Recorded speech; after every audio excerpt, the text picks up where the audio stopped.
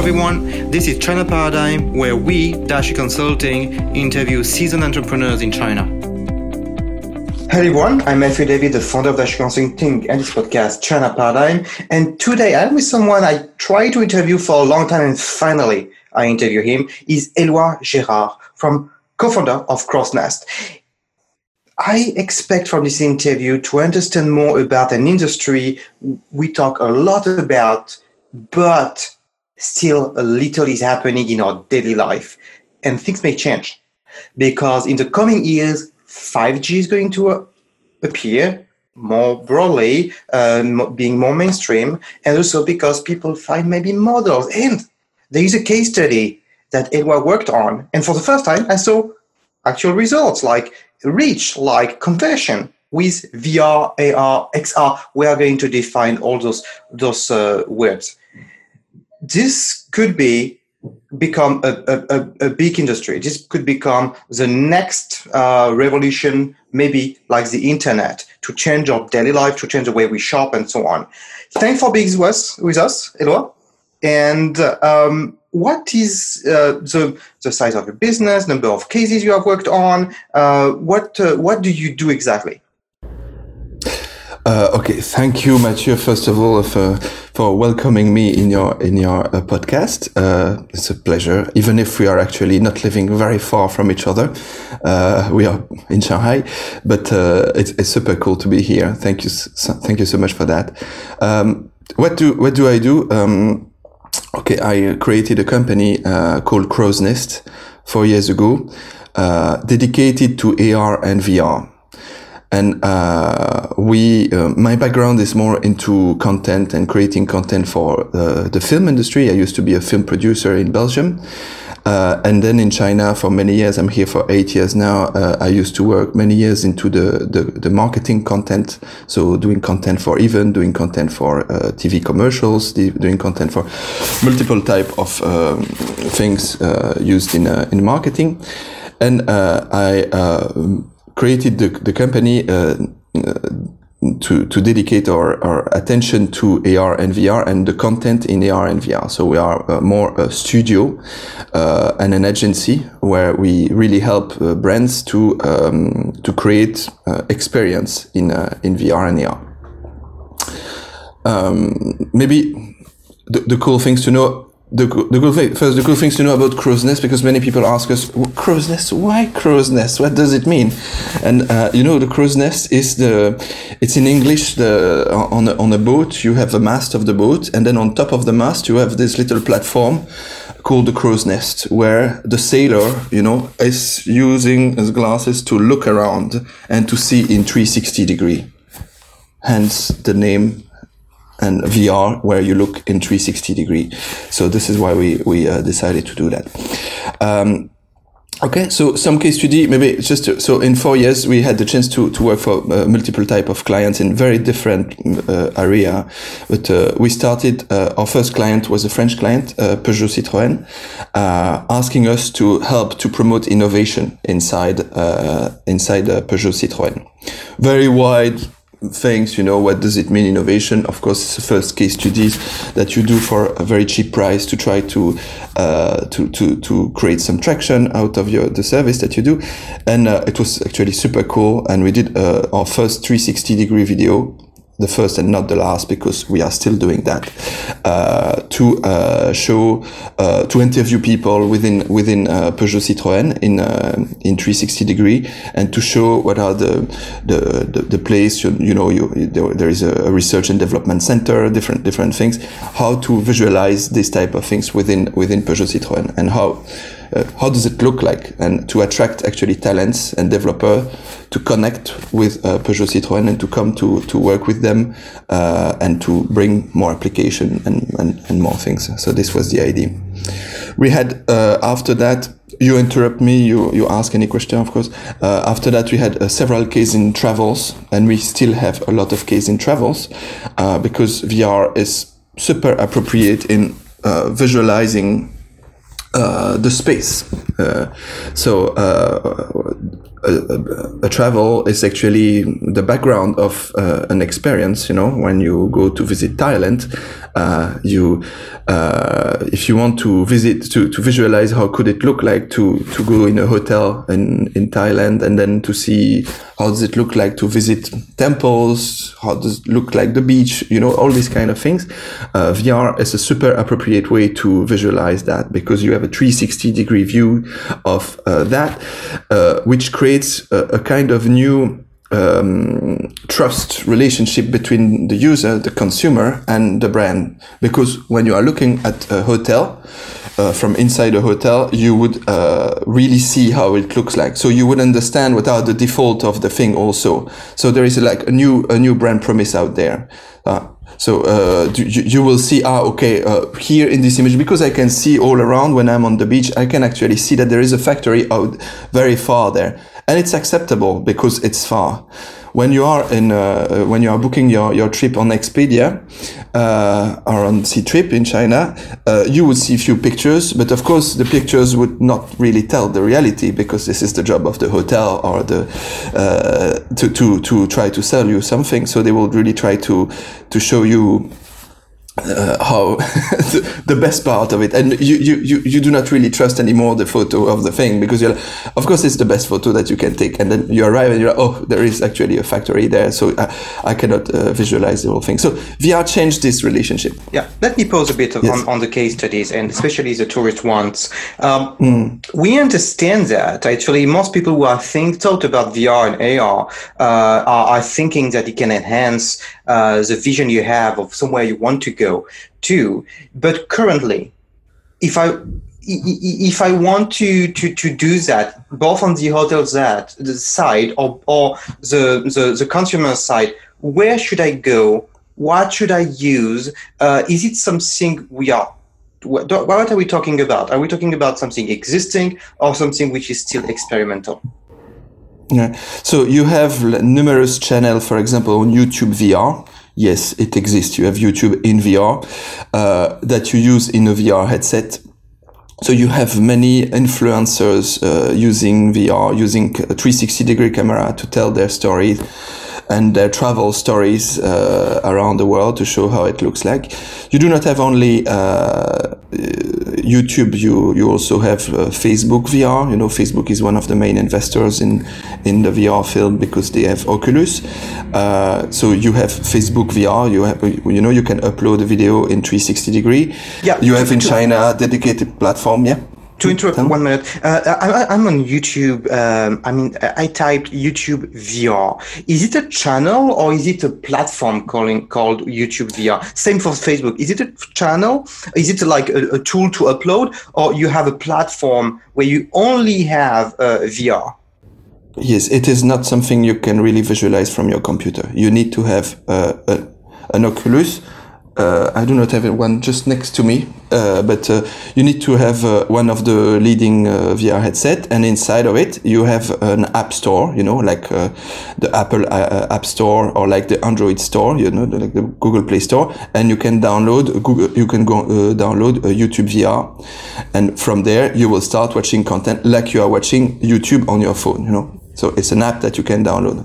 Got it. So the VR, we have all experimented with a headset, and putting your phone in the headset is not really what you are talking about. This is a thing which could become popular because everyone has a smartphone, but very few people have Oculus. So going back to my questions is, you can set up and create this 3D environment, this VR environment, or this pictures, even 360. But if you don't have the headset, where the market is currently, again, are we talking about something experimental? It is actually very interesting to see the experiment. And I know that you worked, for instance, on events in shopping malls, or devices in shopping malls. So it's kind of entertainment. Are we still talking about entertainment, or we are now talking about mainstream?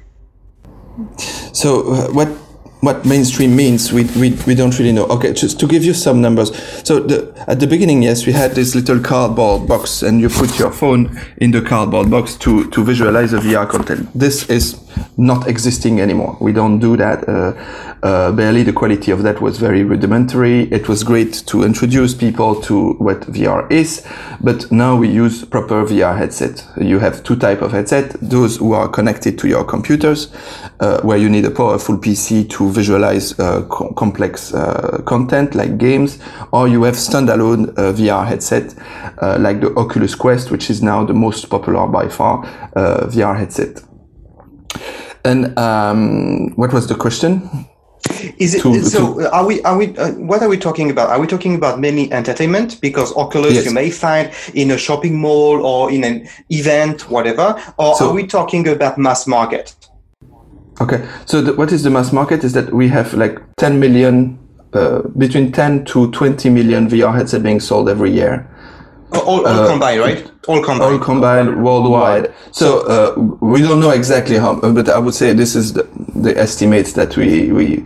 So you have, for example, around 4 to 5 million Sony PlayStation VR being sold worldwide. So which is the number of users? Probably less than that, but all combined users with Oculus, with HTC, with Windows Mixed Reality, we can estimate that, yes, it's between 10 to 20 being sold every year.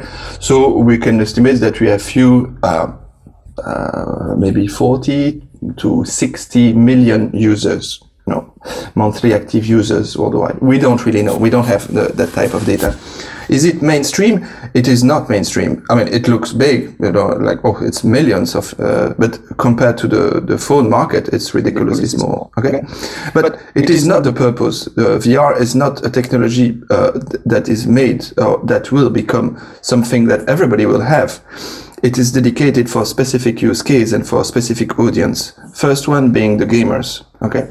So gaming people, they have already powerful computers, and so they are very happy to buy a headset and to connect it to that and to enjoy many different type of new games. It's a very large community. Is it large? We don't know. If you know about gaming, for example, the platform Steam, which is the main gaming platform, calculated that every month they provide statistics about VR on their platform, and they have 1% of their people using Steam in VR. But Steam is gigantic. Okay, so 1% is already big, but it's only 1%. So this is a bit the game, the game people. Then you have next to the game, I would say, where we are, which is like the narrative experience, which is people who are using VR to watch film, to watch content in 360 degree, or to experience very new type of artistic experience and new type of storytelling. This is very driven right now by the festival. The film festival in the world have now their little section of VR. So like Sundance, like the Venice Film Festival, like Tribeca in New York, if you know a bit the word. Like in China, we have a festival in Qingdao called the Sandbox Immersive Film Festival, which is like super popular, super important for us here in Asia. And where all creators come and see the selected work, and where we try to redefine the concept of what is a story, So it's a new type of experience, which is not a film, which is not a game, where we try to provide emotion driven by narrative, by a story to a user in a very different type of things. This is quite confidential, but this is quite important for the industry. So you have to go in festivals. Some of them can be downloaded into the Oculus Store or into Steam, from Steam. But this is where we are actually. It's the research and development department of the entire VR industry. This is where we're like, okay, what does it mean? What is the language? What can we develop? Then aside of that, you have a huge application in education. So many startups are working in the education fields to try to really think about how can we learn something by using VR and AR. How can we visualize object in science? How can we learn about space, planets, the human body, all these things that can be visualized in 3D, and it was not possible before, and now you can really imagine that type of things. So many startups and many big education companies are investing it in that field to try to understand that, but still beginning, because we need to have an entire ecosystem of schools having a VR headset and a content provider. Yeah. So you have You mentioned specifically in your presentation a case study for Thomas Cook. For people listening to us, we are in November 2019. People may wonder why we talk about Thomas Cook. But Thomas Cook is still active in China. Actually, his brand was just bought a few weeks ago by Fosun's investment fund, which invested before Thomas Cook. But you have worked on Thomas Cook China. And in your case study, that's something I really wanted to talk about. You come up with numbers about results, which is a word I rarely see when we talk about VRR and or XR. And we may define more what XR is later on.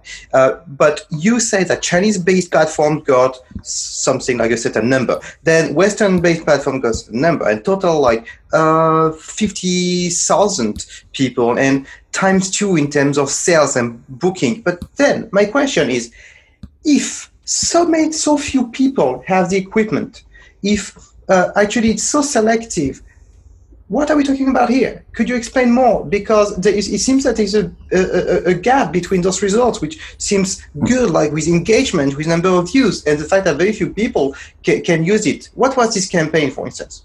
Yeah. So for Thomas Cook, it's a great example where we created travel contents, and then we pushed this content into existing, on 2 platforms like YouTube VR, but in China you have Youku VR, Youku being the equivalent of YouTube for China. You have VR, you have different type of platform less known, and we basically uploaded that, and we asked the platform to push our contents to their existing users in China, and the idea is that from while the users are watching this content, they can be redirected. They are on their computer, so they are watching the things, and they can be redirected and play and click on the hyperlink and follow the next step in their journey from watching the content to actually book on the website of Thomas Cook. So they could calculate that there is a tracking. It was not actually our only experience where they could calculate that there is a follow-up from the content in VR to the website, so that there is a clear link between watching the content to actually buy this travel that they just watch. Okay, to make sure that people understand what we're talking about, the people you're talking about, they were using a headset which is specific for VR, or they were using their phone? Both. So both. You could watch a 360-degree content from your phone, and then you can swap and to visualize what it is. And we imagine that many did it this way. Okay, many could watch it in Google Cardboard. Many could watch it in a VR headset. We don't have exactly how many. We just know that the content itself went to drive this. I see. So yeah. It's part of a wider campaign, so it's also, you don't know if you can attribute that to social media or to, there are different components of that. It's just the result of that, and we were the main content of this campaign, is increase in sales. Yeah. We had the same impact for a campaign that we did for Logitech, and also something similar after a VR content, the sales increased by 2. So we know that, yes. Yeah, so I understand for Thomas Cook, for me it's pretty clear.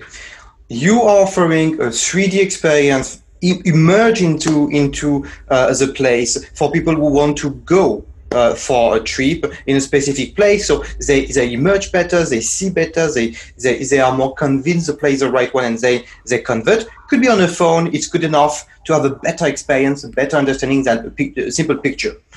Even you don't have an Oculus or HTC, right? Answer. Then you have also worked for Logitech. Would you mind us telling us what you did for them? Because it seems less intuitive for me than travel. Travel seems to be like a very obvious choice for VR. But what about Logitech? Okay, so Logitech, they are working a lot. They do accessories for gamers. And you can imagine that gamers is a community very interested in VR. So what they do is a steering wheel, where you can play video games with their steering wheels to play car video game.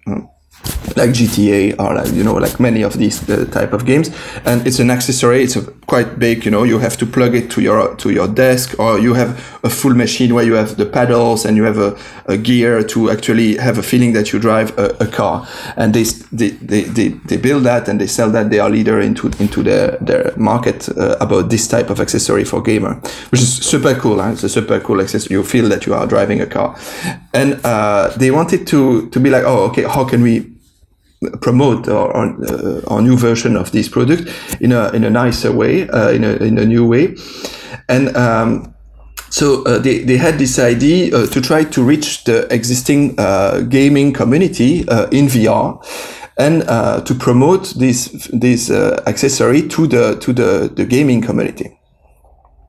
There is a perfect match out there, it makes sense, because gamers who wants to buy this type of things are probably also those who have a VR headset.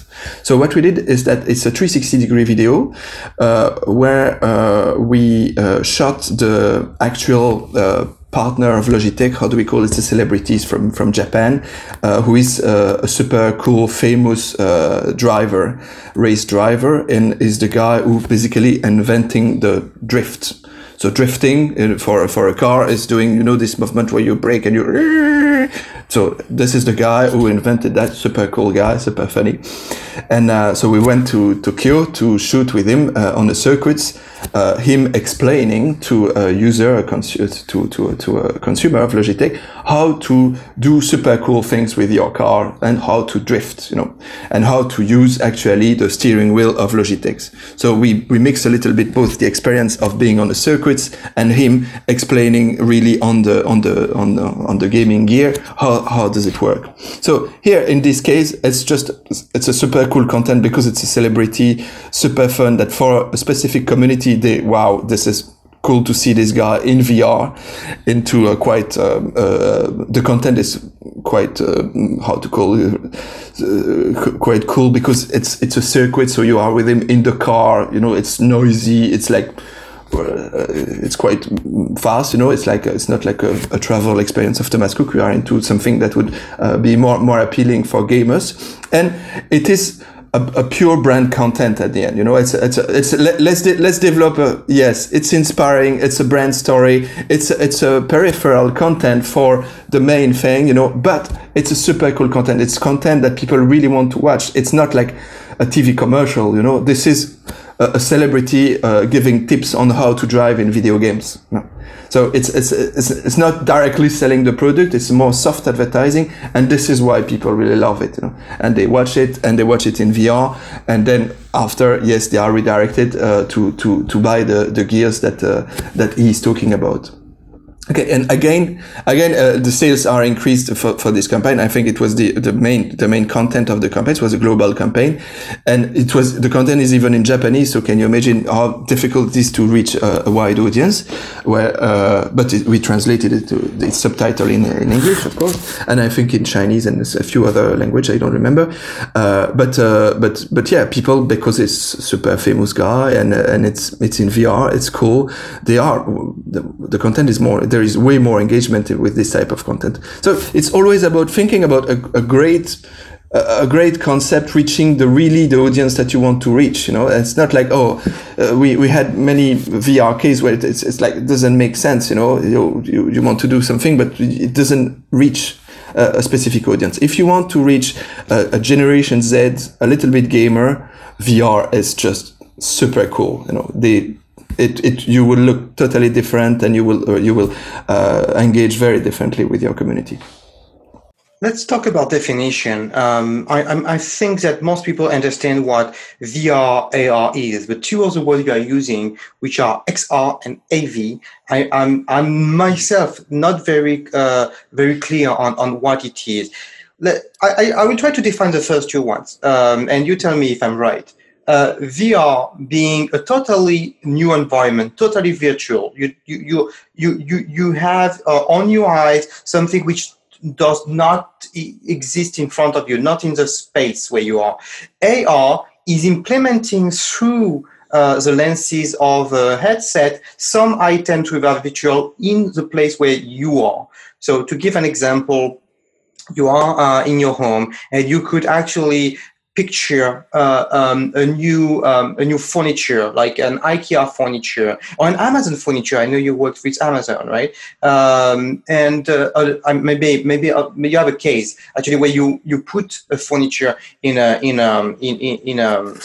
place, in a space, and VR would be that actually I am in another apartment somewhere else in the world and I see the furniture.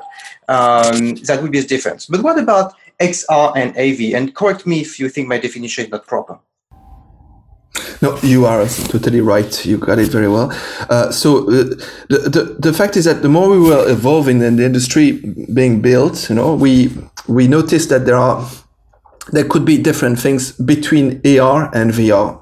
So when we at the beginning considered that AR would be just like something like Google Glass, where you have an overlay of information coming up to you, the industry then progressively, because the processing power of the microprocessor became better and better, we could start tracking the thing, we could start position objects into the real space. And this become the new definition of AR, where we're like, we have transparent glasses and we can see an object being positioned on the table, or an animation, or a CG animation, to give you new things. So to give you so CG is computer generated imagery.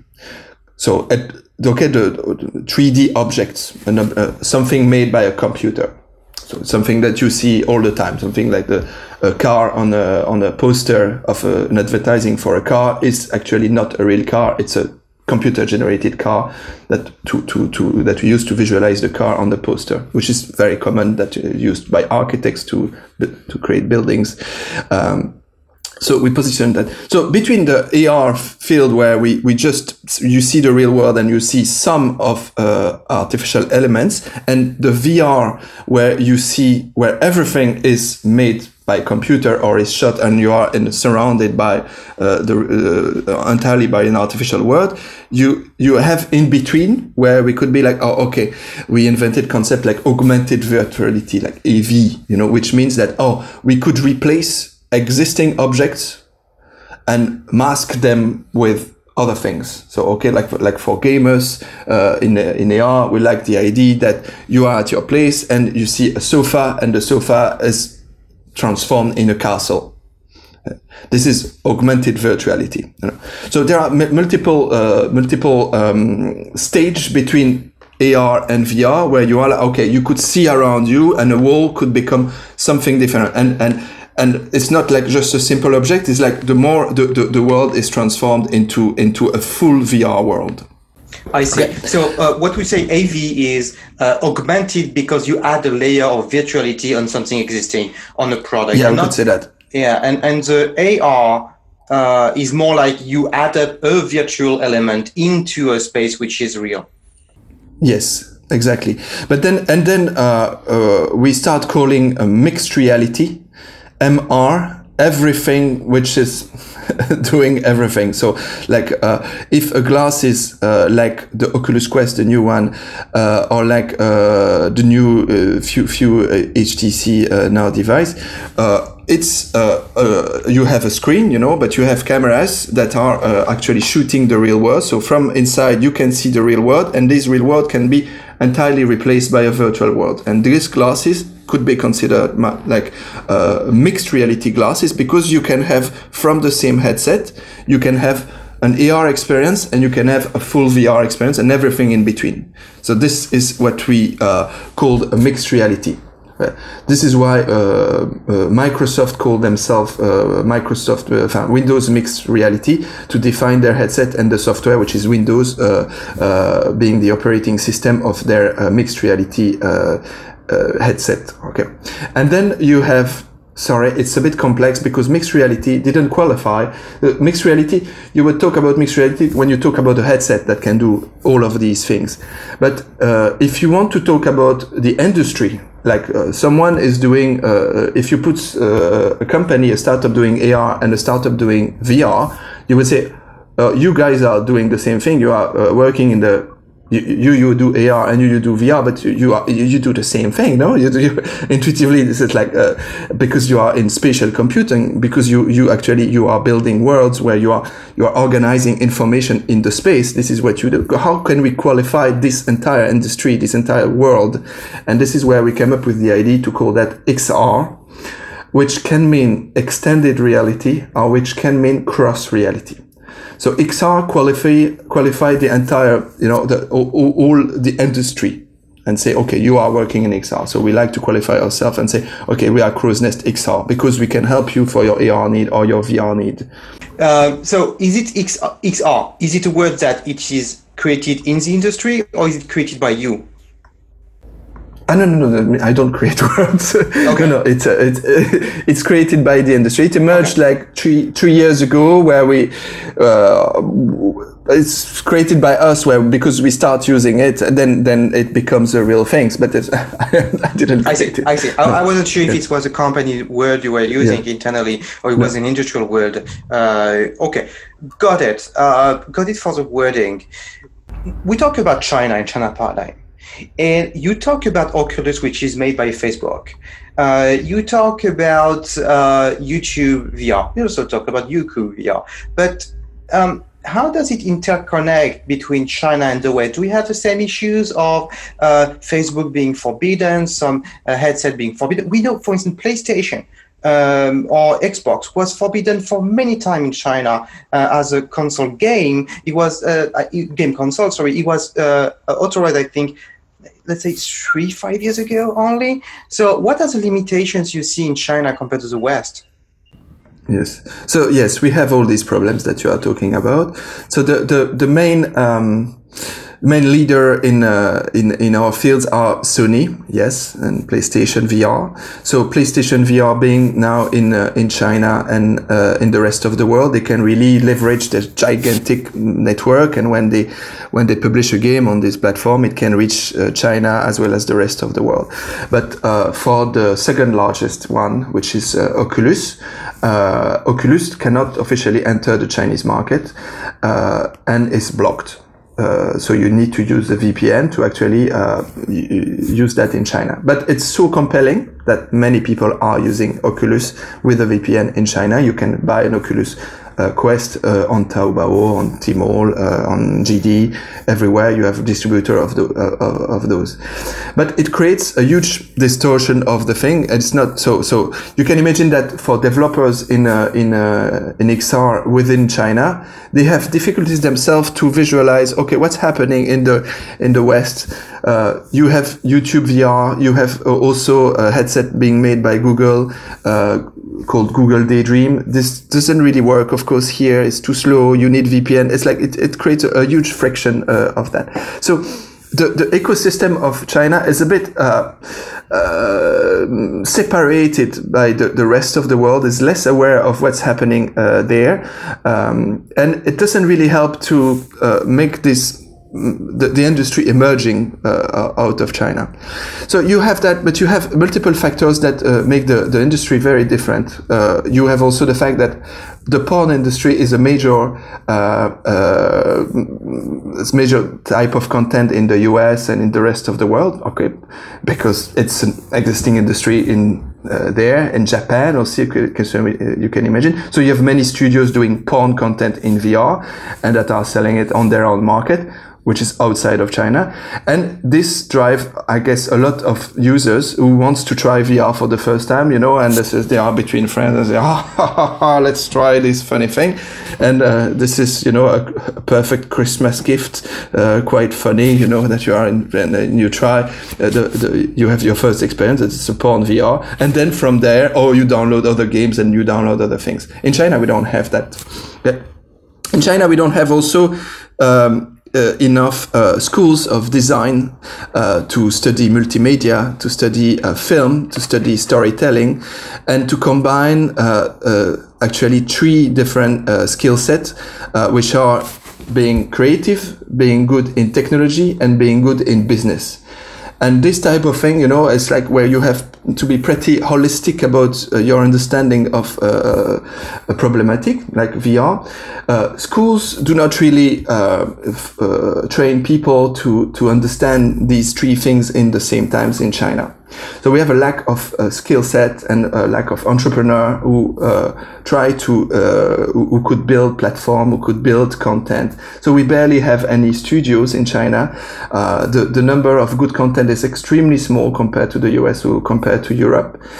So there are multiple factors that made that AR and VR in China, even if it should be even now the largest market in the world, is actually a very tiny market. It could be something, but we have so much hurdles that the thing doesn't always work, and this makes a great place for foreigners to actually do content here, because there are less content in China. You talked about some of the hardware being Oculus and Sony.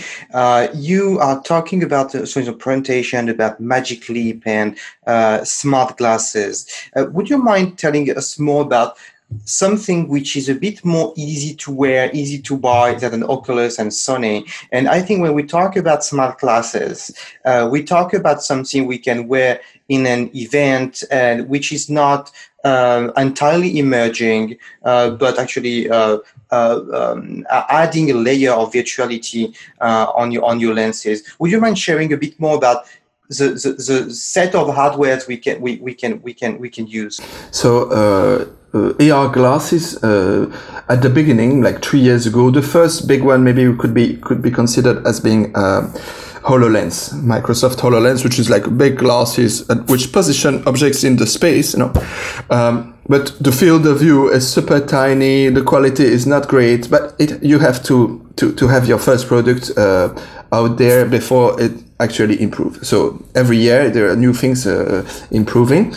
And what we would like is that to have a product and a glasses which is not big, which is something which is similar to existing glasses like sunglasses, that you could wear in the street and nobody would look at you bizarre, because you have like gigantic things, super heavy with a battery and a wire. Okay, so where we would imagine that at some point we would have this type of small glasses where you can wear it in the metro, you can wear it at work, you can wear it wherever you want, and information are provided to your eyes without nobody seeing that kind of thing. And this moment is probably now where we have now more and more glass suppliers who have this kind of small glasses. One of the main one in China being Nreal, but in the West, in the US, you have Magic Leap, which are a bit smaller, and we imagine that there will be a new version very soon that will make it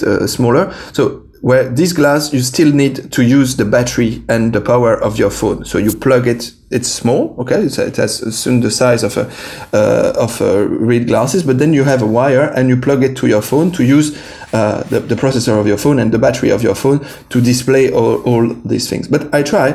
It's super cool. It works really well. You have now wider field of view, quite good quality of the image. I think 4K per eyes, if I remember well. So you can I try experience where you have a cat being built in by computers, but that looks like a real cat and that goes around you because the cat knows that you have a sofa, you have a table, you have something, and you can visualize and have the feeling that you have this object being around you. Imagine the number of industrial application to help you in a factory, to give you instruction about how to use a machine, to have information about a client, your sales, visualizing data in real time.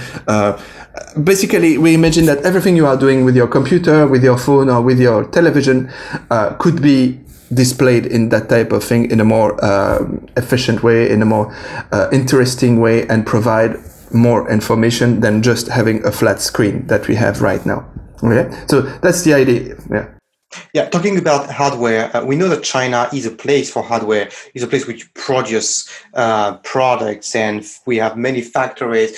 JDI is not a surprise if the leader in drones is Chinese with JDI. What about your industry? Do you find some players which are Chinese and are getting momentum now? Who are they? What do they do? How do you analyze situation? Yes. So as I said, yeah, our industry, AR/VR, is struggling because we have difficulties to create an ecosystem for China because of the lack of content, including the hardware. You cannot sell hardware if you try to build a platform. And this was the case for many hardware makers. They try to they build a hardware and then they find a platform which is like a store, but then the store has nothing. It's a bit the case right now with HTC. So HTC, they are Taiwanese based, but they bet on the fact that China would be surrounded by a firewall, and they were right. So being like, oh, okay, we can really focus on China because we are Taiwanese, so we can be more Chinese than Google and Facebook, and try to catch to really get this market. But then they did this mistake, which is like, okay, we do super cool, recognize being super cool headset. We build a platform called Viveport, which is the equivalent of a store, and but out of that there is almost no content, and we do not have any good strategy to try to bring developers and be like to bring exclusive content and exclusive games to this platform, to have users actually buying this headset and being like, oh, okay, we need to buy it because we have this content.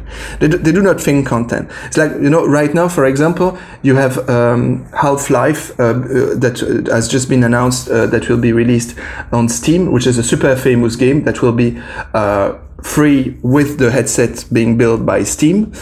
That is something that drives a number of users into a platform or into a headset. There is a real strategy. It's driven by the content. It's always driven by the content. Users are not interested into something that does nothing, even if the tech is amazing. If you cannot have a game or a film or something which is cool, it doesn't matter. And in China, we are not good at understanding that content is key to drive user traction.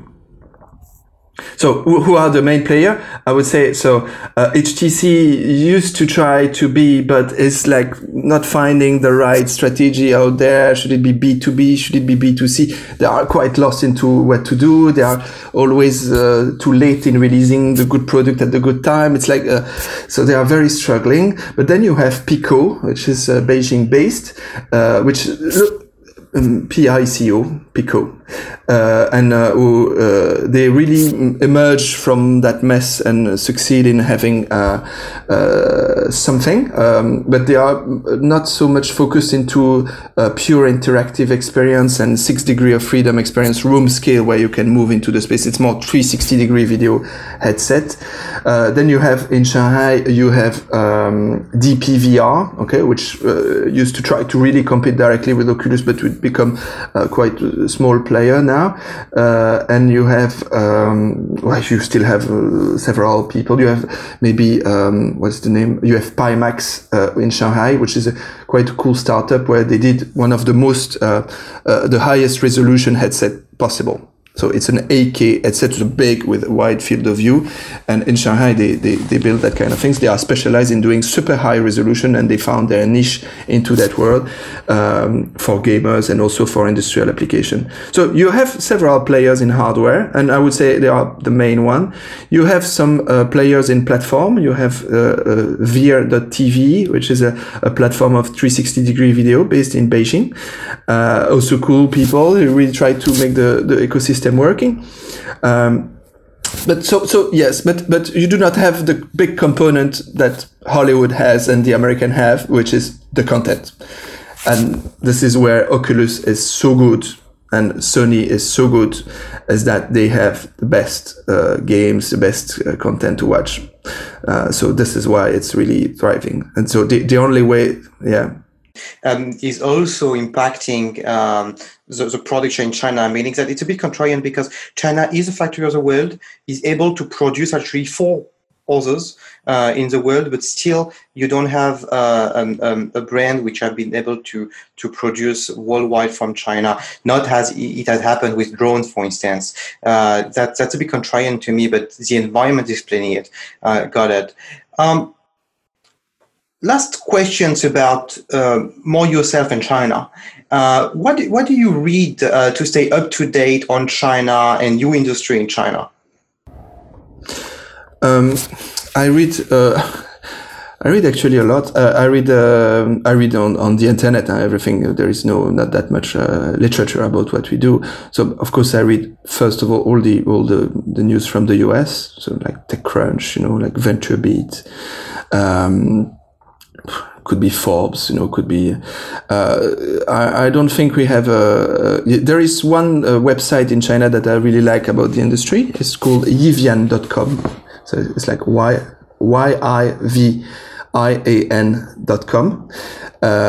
And it's a Chinese website, it's all in Chinese, so you have to use Google Translate, but I think, they are really doing a great job about informing about what it is and what's happening. But it's about reading really all around. I mean, every day I spend as soon as I wake up, I spend quite half an hour just in looking at what's happening in the industry, Twitter, and to see what people are saying about. I love also the blog of it's an old friend of mine, but yes, let's help everyone. I really like the blog of Tony, my friend Tony. Is called The Scared Ghost. I will after send you, maybe you can post it, which is a great blog where he's giving great tips and tricks. He's very more China focused, even if he's from Italy. So you have different type of blogs and key personalities to follow that would really give you what are the trends of the industry. Yeah, but it's like, it's so going all around, so that it's about technology, it's about creativity, and it's about business. So you have to follow three different type of things, and you have to follow the politics of China also to understand, okay, what's going to work in China, what is not going to work in China. And so it's like, you have to be very holistic somehow. Yes. If you had the extra time, what would you build as a business? Maybe other than VR and AR, but what would you be interested to do? So I think for AR, for the rest I don't know, but for AR and VR, so right now we are doing a lot of project by project things and helping clients in marketing and in building application for them. But I think that there will be now a new generation, a new moment to start building different platform for different use, like platform for education, platform for travel. Doesn't make sense that there is no yet a C-trip in VR. Why not? There are quite a lot of millions of people having a headset where they could buy travel in VR. It barely exists. There is not some. So I think that there is a lot of space for that. For AR also a lot of platform for like avatar, or like a meeting interface like Zoom that you are using right now. This is typically something that could be built in VR or in AR, where you meet the avatar of your friends and you have yourself an avatar. It exists already, but it could be more and could be pushed. It's really the time where we start building that, because the ecosystem, I mean, the number of users is big enough to think about new ideas like that.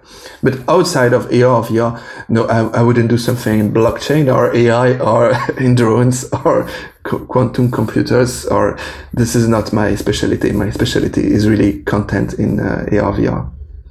You have been in China for some time. What failure you have witnessed in China, in the industry, in the society, in companies, that you would not have expected before? Typical example is WeChat payments, that everyone is using payment. Basically, the failure of a credit card now. People are not using the credit card anymore. So the success on WeChat, which is surprising payment and digital payment, and the failure of credit cards could be an example. So success and failure you have witnessed in China, which were kind of contrarian and surprising to you? Biggest failure would be my industry, so AR and VR, I think was expected to be huge. And because of a series of factors that we didn't really analyze properly, like I said, education, the porn industry driving things, many of these things, we were wrong about about what would be this market about, and we were wrong also. The government of China trying to incentivize the industry and helping and subsidizing many companies was also creating a huge mess in the industry, where they helped a lot of companies that were totally unqualified and that spent a lot of money of the government and in the end bankrupt, and create a huge distortion on the market. So can you imagine, for me, for example, we are self-founded, but when we go to see a client, I've seen 3 other government-founded companies that are doing a bit crap work, and when we arrive to say, we have a cool product to show you, we have some cool things, they would say, oh no, we've seen 3 other things in VR, we think VR is not great. And it created quite a huge distortion, so huge failure for our industry here. But now picking up, now we have an understanding. All these bad company bankrupt. We only have a very few, maybe 5% of the initial companies still being there. But these one are the good one. They have an understanding of what it is, and they are properly talking about their VR and selling and evangelizing again in a proper way. For real use case, for real industrial application, and not a buzzy word VR like we would use blockchain or AI right now. What would be the success? I think that success in China has to be based on a concept which is driven by the density of the population, or the huge amount of people that we have in China, which is like typical consumer internet business like Alibaba, where if you think about a great concept which is based on the fact that we are a huge amount of people concentrated in a small area, like let's say Shanghai, it's a city of 25 million people, concentrate there. If you have a concept of e-commerce, of delivery, the delivery becomes so cheap because a delivery guy can just go within the same building and deliver to several apartments, where in my country, for example, in Brussels, in Belgium, it would be totally unprofitable. So I think that every concept which is about that is quite successful, and it's always a great idea. I would think about Mobike, the shared bike, which is a bit less trendy now, but I think it's a great idea, and it works really well for big cities where, for the price, one bike can be shared amongst many people because it's a very dense place, and it makes sense. It helps the place. So I'm a big fan of Mobike and this type of very simple idea, but that really helps in multiple way and deliver value a bit to different people in different way. I really like that. Thanks for your time. Thanks for sharing. I believe that it's going to be one of the words we're going to use more and more when 5G is going to arrive and be at scale. VR, AR, XR, all the words we have gone through during this interview. I hope you enjoyed it. I did, and I hope everyone who listening to us has learned things and enjoyed the talk. Talk soon for a new episode. Thanks, everyone. Bye-bye.